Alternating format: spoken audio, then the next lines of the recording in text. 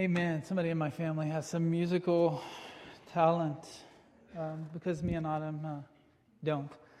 In fact, I'm one of the guys that's always singing the women's part, in those songs like we sang this morning, because I can't always track when I'm singing. So no musical talent, but thankfully the Lord has blessed at least one of our children with that. All right, well, tonight, as I said, we're looking at biblical leadership in the church. And it's fitting that we look at this topic. Not only is it part of our series on the church this summer, but also we had an elder installed this morning, so we got to see this practiced already. And few doctrines have been attacked as much as biblical leadership. It started right away in the church. As soon as the apostles left the scene, within one generation, men were already devising schemes and ways that they thought would make the church better. Within one generation, a man named Ignatius, who was a very godly man and died for the faith, he began to write letters to churches, though, and say, maybe it's better that instead of having multiple men making decisions in the church as a plurality of elders, we'll set one man above the rest, and he can make the decisions. That way there's no fighting, there's no arguing, there's no bickering, and things will get done faster. Of course, the church has followed this lead, and within a couple of centuries, there was one man over many churches in each region of the world at that time that was Christian. So you had a bishop in Rome. They called this man the bishop. And they had the bishop in Rome who ruled over the churches in Western Christianity. You had the bishop in Carthage who ruled over Northern Africa and so on, up to 5 different bishops ruling over each region. Then, of course, the Muslims came through, conquered 4 of those regions, and the one remaining was the bishop in Rome. Of course, we know him today as the Pope, which supposedly means father of those churches that he rules over. Even today, though, biblical leadership is fought against. It's resisted. And much of that is just because of our Western mindset, our free democratic society. John MacArthur says, 20th century American evangelicalism, with its heritage of democratic values and long history of congregational church government, tended to view the concept of elder rule with suspicion. Isn't it human nature that we just want to resist authority? I see it in my children as soon as they're born. They want to resist authority. So as a culture, and even as a church, as we take on, it seems like the American church takes on more and more of the world, this idea of biblical leadership has been resisted. So we need to look and see what the Bible has to say on this topic.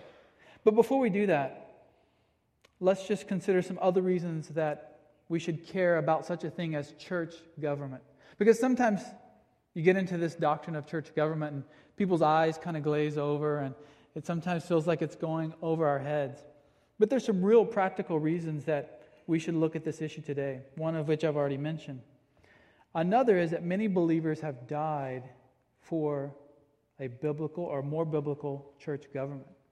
Now think about it. Of all the doctrines in the Bible, who would die over church government? But it's happened throughout history. Throughout the Middle Ages, people died when they would not submit to the Pope. Most notably in Scotland in the 1600s, you had a group called the Scottish Covenanters. They sought to maintain the reforms that had occurred during the Reformation. But the King of Scotland said he was to be head of the church. And the Presbyterians in Scotland said, no, the elders would gather together and form councils that would rule over the church. So it was sort of like eldership, but then they would have assemblies and councils. And the king said, no. If that's the way you want to do it, I'll send soldiers to persecute you. In fact, these believers were subject to suffering, torture, imprisonment, transportation to the American colonies, and executions. The king did raise 9,000 troops, and he sent them into the lowlands of Scotland to root out what he called rebels. These were referred to as the killing times. In 1685, 2 women, one a widow and another a 23-year-old young woman, were tied to a stake in the ocean. And when the water and the tide came in, they were drowned. Why? Because they would not swear an oath to the king that he was head of the church. They were part of this group called the Covenanters. In 20 years, 18,000 believers were killed in the killing time. So one reason we should consider this is Christians have been willing to die to say that Christ is head of the church and he has appointed a biblical church government. But many people die for things throughout history. That's not enough. We also need to think that God has left us with leaders. This is a common grace concept. We have leaders in the family, don't we? The father leads his children. The man leads his wife. The children are to submit to the parents. We have leadership in government. What does Romans 13:1 say? That God has appointed kings and rulers and authorities over us. So why would he do that? Why would he put leaders there and then leave us with no leadership in the church? So we should consider this concept because it only makes sense that God would have leaders in the church. But most importantly, why should we consider it? Because it's in the Bible. Because it's in the Bible. Christ wanted his church to have a clear understanding of the type of leadership that we were to have. Because as I said, it's very easy with man's own reasoning to go astray and to abuse power. One historian, even in the 1850s, he said, as we advanced through the centuries, light began to decrease in the church. Why? Because the torch of Scripture begins to grow dim, and because the deceitful light of human authorities begins to replace it. If we don't consider what Scripture has to say on this, it's very easy to replace it with our man-made schemes. So what I want you to do tonight is consider with me 3 aspects of biblical leadership in the church. And I'll give you these 3 real quick in case you're taking notes, and then we'll go back through them. 1 is the nature of biblical leadership. 2 is the duty of biblical leadership. And we'll spend most of our time this evening on the responsibility of you, the church member, toward biblical leadership. So first of all, let's look at the nature of biblical leadership. Chris mentioned this morning the word nature. He was asking us to consider the nature of something. Nature just simply means the basic features. What is it made up of? What does it look like? And I'll summarize this, as I said, in brief, because Chris already introduced us to some of these concepts this morning. But I do want to say that Christ is the ultimate authority in the church. He's the chief shepherd. He's the one who said, I will build my church and the gates of Hades will not overpower it. He's the head of the church and the chief cornerstone of God's holy temple. Yet, even Christ appointed apostles, didn't he? These were his messengers who would go out, proclaim the gospel, plant churches, and oversee their growth. And what did the apostles do? They appointed elders in each church that they planted. So Christ is the head of the church, but we see already a clear line of governing authority through the apostles and to the elders. But what about each local church today? Well, each church today has a plurality of elders, or they should have a plurality of elders if they're operating as a biblical church. These are self-governing churches, so they're not held accountable by a pope, they're not held accountable by a council, an assembly, or a session, or anybody else anywhere in the world other than Christ himself. Now, the term elder is mentioned 20 times in the New Testament. Presbyteros, we get the word presbyter or Presbyterian from this word. It's mentioned 20 times in the New Testament. The word overseer is mentioned 5. The word pastor, surprisingly, is only mentioned once as an office in Ephesians 4:11. So we're commonly have heard the term pastor, but actually terms like elder and overseer are more common in the New Testament than pastor. The qualifications for this office, I just read from you 1 Timothy 3 and Titus 1. But I'll sum them up in a short sentence. Basically, it's a man with the ability to teach, who is above reproach in his family, in the church, and in the community. If you see a man like that, he may be qualified for biblical leadership. I like what Mark Dever has to say about the qualifications. He says, an elder must be willing to have a life that is open to inspection. A life that is indeed a home, that is actively open to outsiders, giving hospitality and enfolding others into their lives. Not only, though, are we to have qualified elders, but we are to have and see men serve. No church in the New Testament, not one single church is mentioned that has a single elders. See, we're to see men serve in a group or a board of elders. Some people refer to a board or a plurality of elders. No one can point to a passage where one elder is mentioned ruling over a church. It's always in the plural, elders. As I said, 26 times if we add up presbyteros, pastor, and overseer.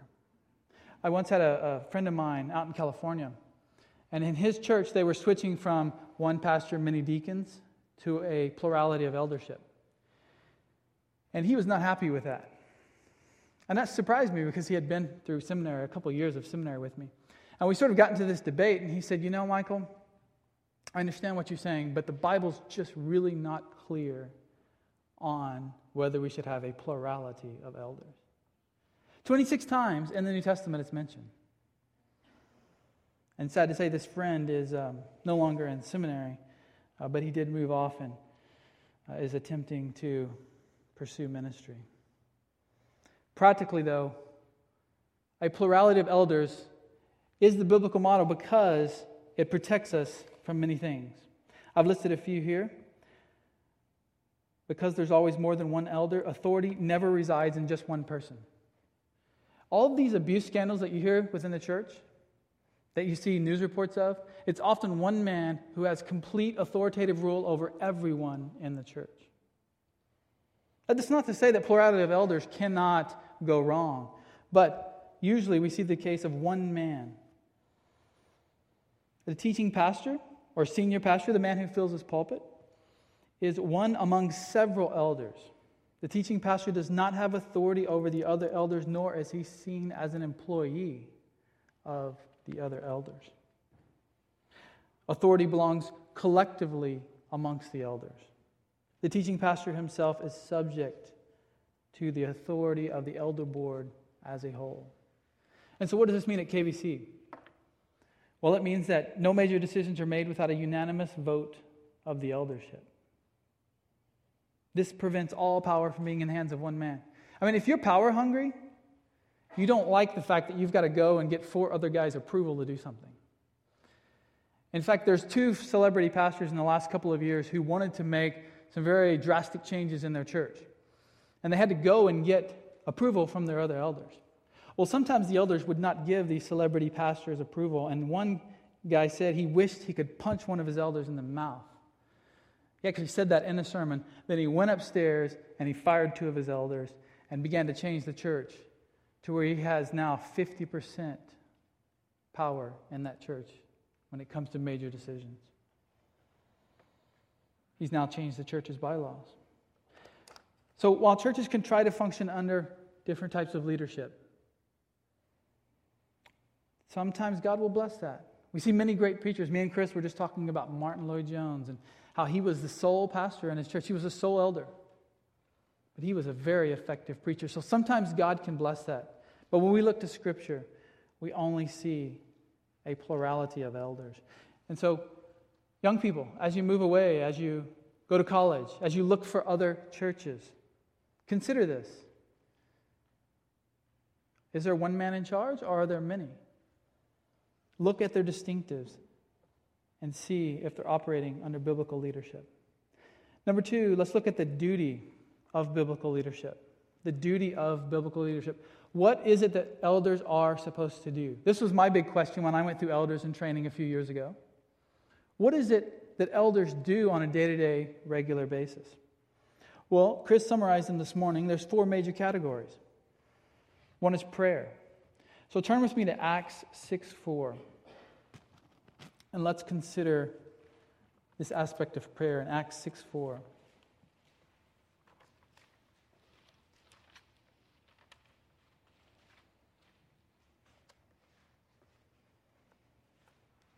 It says the apostles focused on prayer and teaching. Take a look at Acts 6:4. But we will devote ourselves to prayer and to the ministry of the word. See, they had a problem in the church, and the widows needed to be taken care of. And so in this case, the apostles appointed what we would call deacons today. They didn't call them that in this passage, but we would call them deacons. And why is that?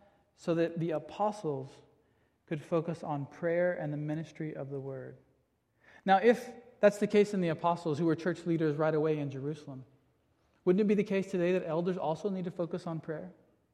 Now, let me tell you, one of the greatest parts of an elder meeting, and I've been to quite a few in the last few years, is that hour of prayer that we do right away. First thing, we have a short devotion, and then we go into an hour of prayer. And to see these men pray for each one of you, sometimes by name, and just going through the different ministries in our church for an hour, that's some of the sweetest time of prayer I've ever been a part of. Also, we see in James 5:14, no need to turn there, but it just says, if anyone is sick, then you must call for the elders of the church, and they are to pray over him. So, the first aspect that an elder should do is prayer for the congregation. Also, he must be a teacher. This means he must exhort in sound doctrine and refute those who contradict. We're talking about false teachers. Remember this morning, if you were here for Strange Fire, and the question was, what about false teachers and who is a false teacher? Well, that's a job that the elders are to look into. They are to consider what is sound doctrine and what is false doctrine. And sometimes steps have to be taken to protect the flock from false teachers as they encroach upon us. To be a teacher means you must have a knowledge of Scripture, the readiness to teach, and the ability to communicate. The Bible says some elders will labor and study hard in preaching and teaching. These are to be considered with double honor, which means they're to be paid. But all elders should be able to teach. I was reminded just this morning, as I was saying bye to Don Woods, how instrumental he was in my life when we first came to KBC. I'd come from a church where there's one guy in charge, and he rules the roost, and nobody else teaches in that church. But we came here, and there's this thing called a plurality of elders. And here's this retired guy, Don Woods, teaching a class on systematic theology. The most in-depth thing you can really study in Sunday school here. And, I wasn't real hopeful because we didn't have the pastor teaching the class. But let me tell you, when I got in there, and as the weeks rolled by, that man faithfully studied the Word of God. And he brought every lesson to us and showed us where it was in Scripture. And we studied that book for 2 years.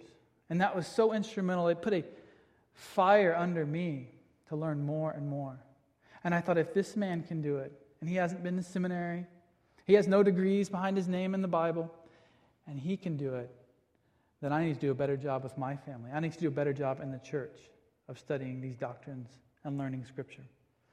And of course, the Lord just kept adding to that fire, but that was instrumental in me going into ministry someday. And I told him that through email when I went to seminary. So the elders should pray, they should teach, they should also lead. Lead. The Greek word there is episkopos. We get the word Episcopal church from it. Originally, it was translated in the King James as bishop. But of course, bishop has all this baggage. So we just say a leader or an overseer, a guardian, a supervisor.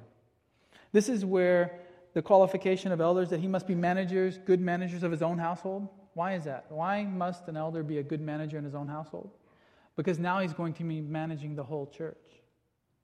In this case, hundreds of people. He's going to be managing money. He's going to be managing and training other elders and appointing them. So an elder must be able to lead. And then lastly, as you well know, an elder must be able to shepherd. 1 Peter 5:2. Shepherd the flock of God among you, exercising oversight, not under compulsion. What does that mean, to shepherd the flock? Well, a shepherd would do many things, and they're described throughout the Bible for elders. He must protect the church from wolves. Those are false teachers. He must work hard and help those in need. He must counsel and resolve conflicts. And he must conduct church discipline. These are the responsibilities each elder in the church has. But these responsibilities are not just for elders. To pray, to teach, to lead, and to shepherd. Also, men of the church, are your responsibility in your family. These are the qualifications for a godly man to shepherd and lead his family. To be a family shepherd. Praying for and with his wife and children. Teaching them God's word. Leading them as a guardian, an overseer, a protector. And shepherding them by counseling, discipling, and protecting them. So let our elders be a good example of each man in his own family and what he needs to be doing as a family shepherd. So we've looked at the nature of biblical leadership, and we've looked at the duty of biblical leadership. But let's spend the remaining part of our time looking at the responsibility of each of us as church members to our leadership. What is required of us? What are our duties? I know that's a bad word today, duties. But the Bible does have commands. It does have imperatives. It does have duties that we are to follow. And so let's look at just 5 that I've listed. First of all, pray for your elders. Pray for your elders. Let's look at quite a few verses in these next 5 points. Hebrews 13:18. Hebrews 13:18. Go there with me.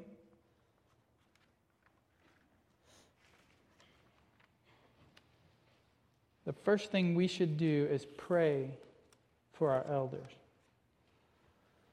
Hebrews 13:18 says, "Pray for us, for we are sure that we have a good conscience, desiring to conduct ourselves honorably in all things."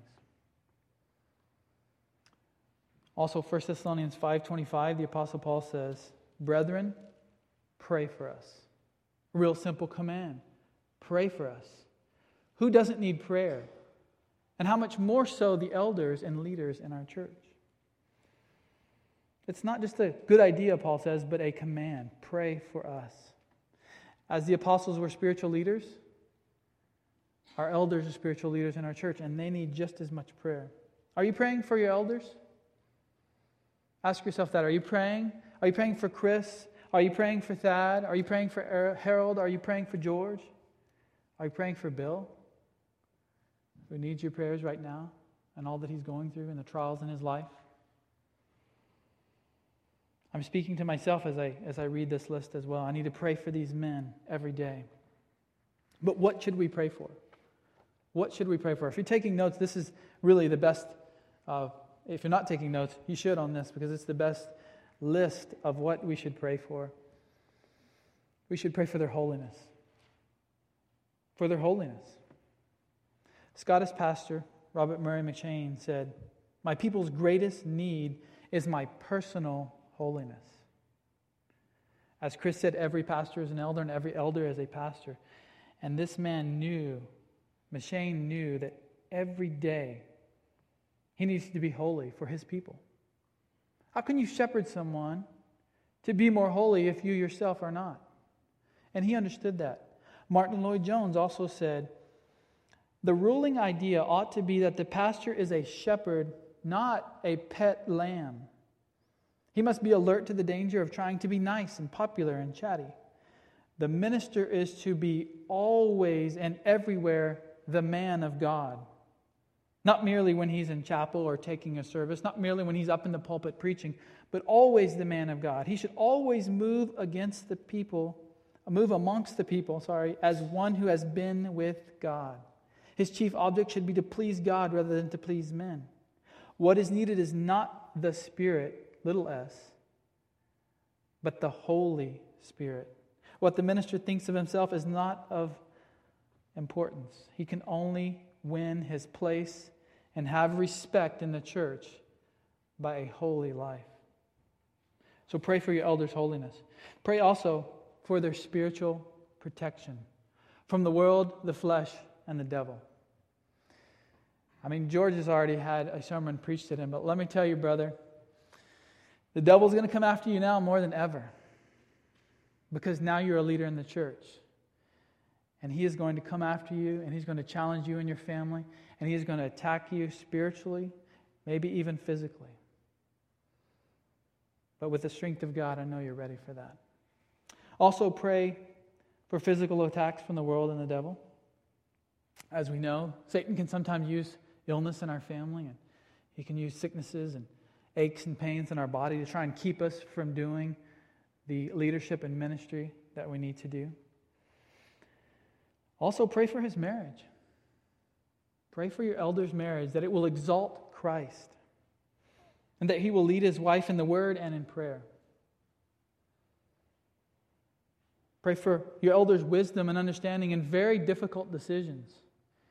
I mean, just sitting in, learning from these men in elders' meetings, sometimes it scares me, some of the decisions that have to be made.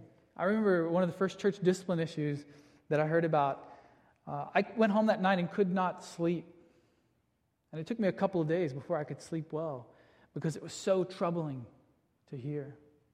These men have to make very difficult decisions. Pray also that they have time to study and soak themselves in the Word. Pray that they have time to study and soak themselves in the Word. And also pray that they lead the church in proclaiming the gospel to Kerrville and the surrounding areas. So please, I beg you, pray for your elders. Secondly, follow the biblical process for any accusations or problems against your elders. That means don't speak against them without biblical warrant. It seems like the church at large, not necessarily here, but just the church at large in America, is all about criticizing its leaders. Even when they're trying to do the best job possible according to the Bible, it's critical spirit, it's attacking, and it's gossip. And so the Bible has a process for that. It's in 1 Timothy 5:19. Do not receive an accusation against an elder except on the basis of 2 or 3 witnesses. You see, these men are not perfect and are not completely outside the scope of discipline. God has said, if an accusation of sin comes against an elder, here's the process. What does that sound like? You need 2 to 3 witnesses to confirm that they've sinned. What does that sound like? Church discipline for any member of the church. It's exactly the same, isn't it? Church discipline for elders is in the Bible. So a lot of people push back and say, elders can never be touched. That's sort of American Christianity. Elders can never be touched. They're above anyone claiming that they've sinned. But the Bible has a clear process for that. So my exhortation to you would be, don't criticize, gossip, or speak out against your elders unless you followed the biblical process. Thirdly, trust them when it comes to church discipline. Trust your elders when it comes to church discipline. Let's go to Matthew 18:18. Matthew 18:18.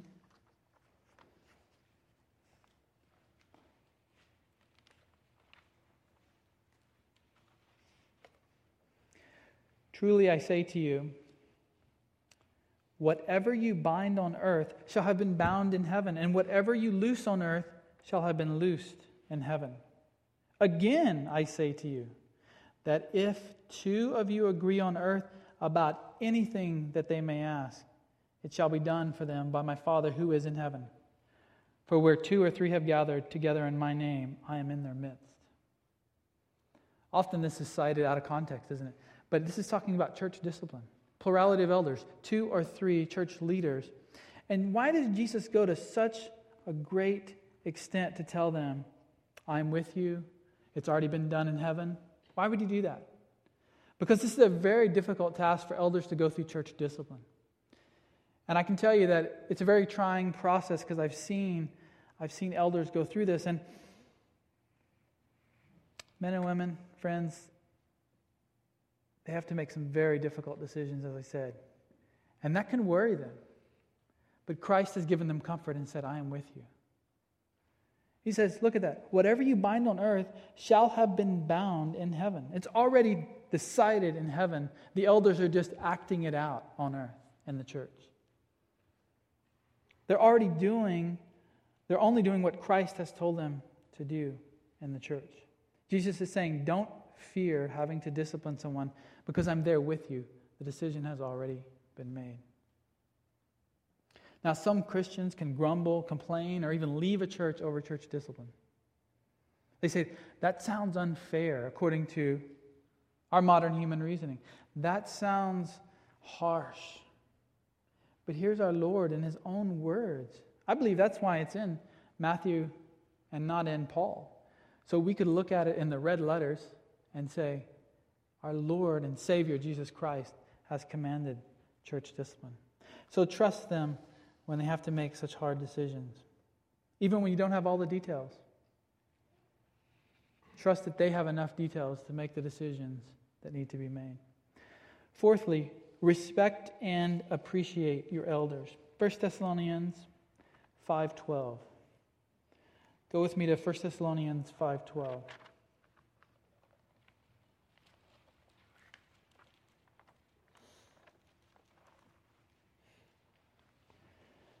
First Thessalonians 5:12 and 13 says, "But we request of you, brethren, that you appreciate those who diligently labor among you and have charge over you in the Lord and give you instruction."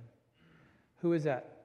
Who labors over you, has charge over you in the Lord, and gives you instruction? That's your leaders. That's your elders. And he continues, "And that you esteem them very highly in love because of their work." Because of their work. Live in peace with one another. Why does he throw that live in peace with one another at the end there? Just a real quick comment on that. Because there's always tension, isn't there, between leaders and those whom they lead. There's always tension. So he tells them, appreciate them, esteem them very highly, and then live in peace with one another.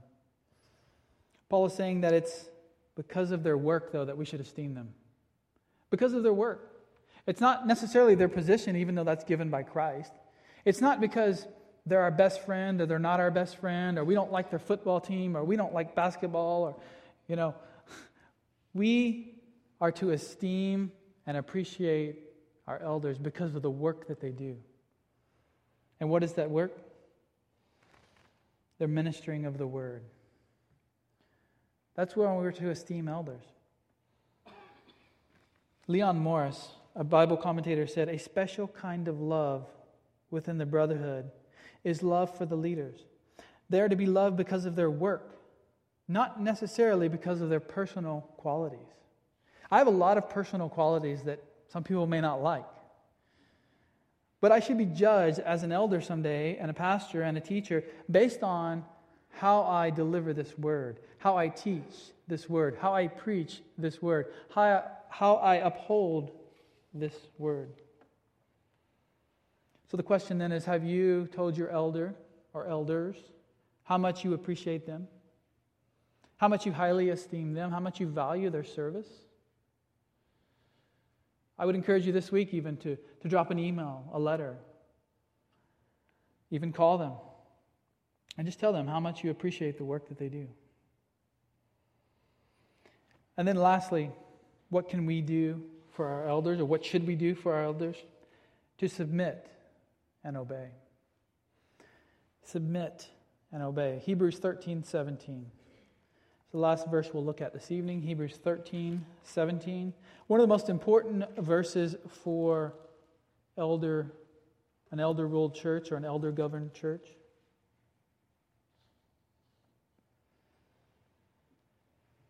Hebrews 13:17. "Obey your leaders and submit to them, for they keep watch over your souls as those who will give an account. Let them do this with joy, not with grief, for this would be unprofitable for you."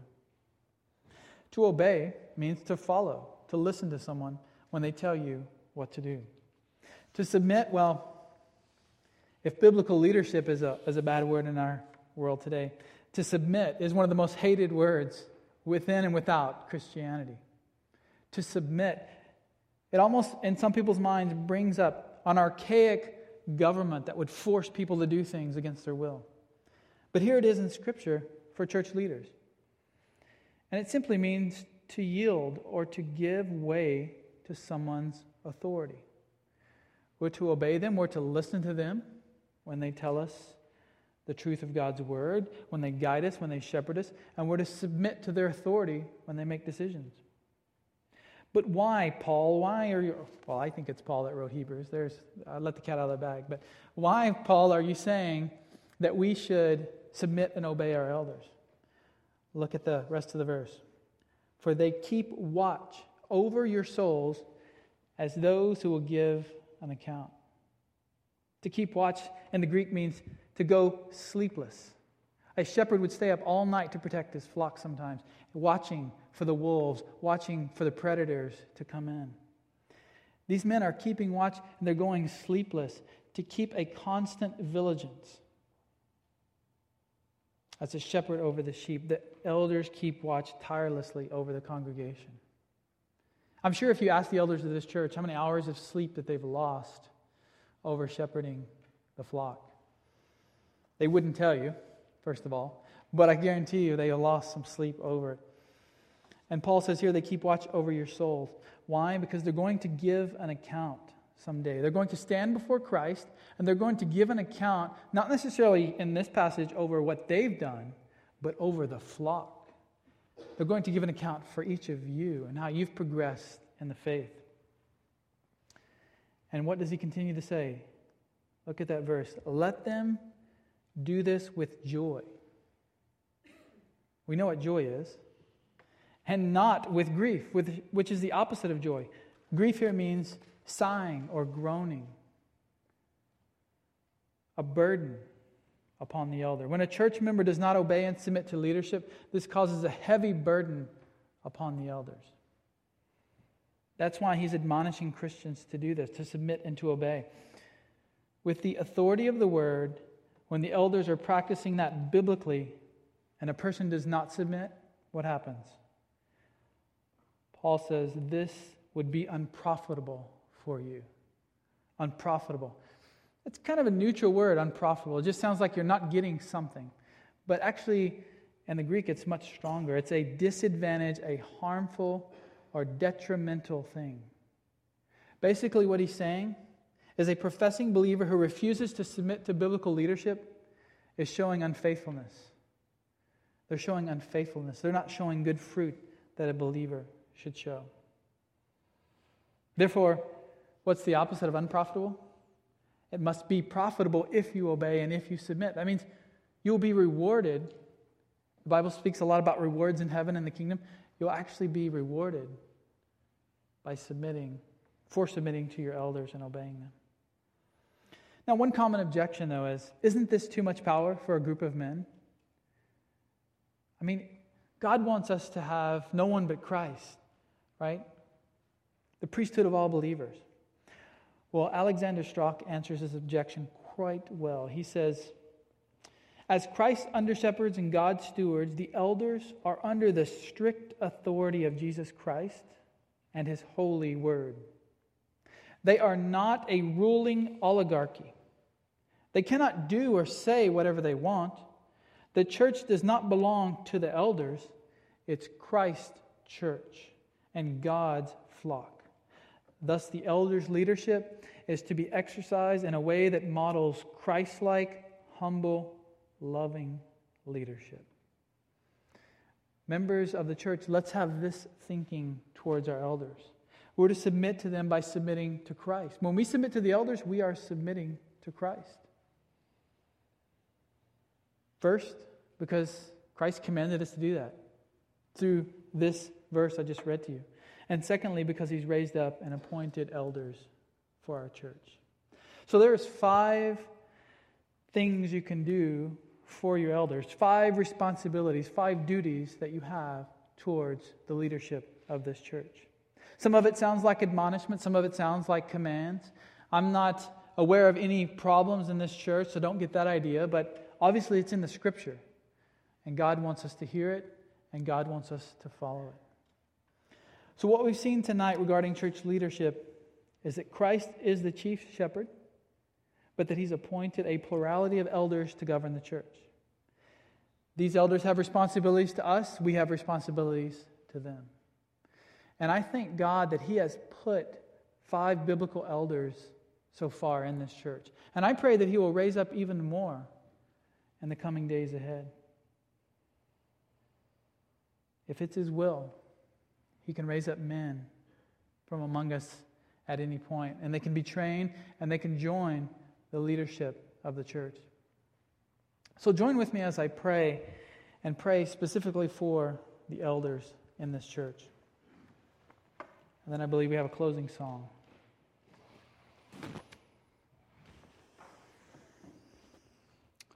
Father, I pray tonight specifically for our leadership here at Kerrville Bible. Lord, I pray that Chris and Thad and Harold, that George and Bill will just lead holy lives, Lord, that they will be pursuing holiness every day through the study of your word, through prayer, through fellowship with the saints. And Father, I pray for their marriages. I pray for protection against attacks from the devil. I pray that they will have time to study the word, Lord, that they will have time to interact with those that they shepherd.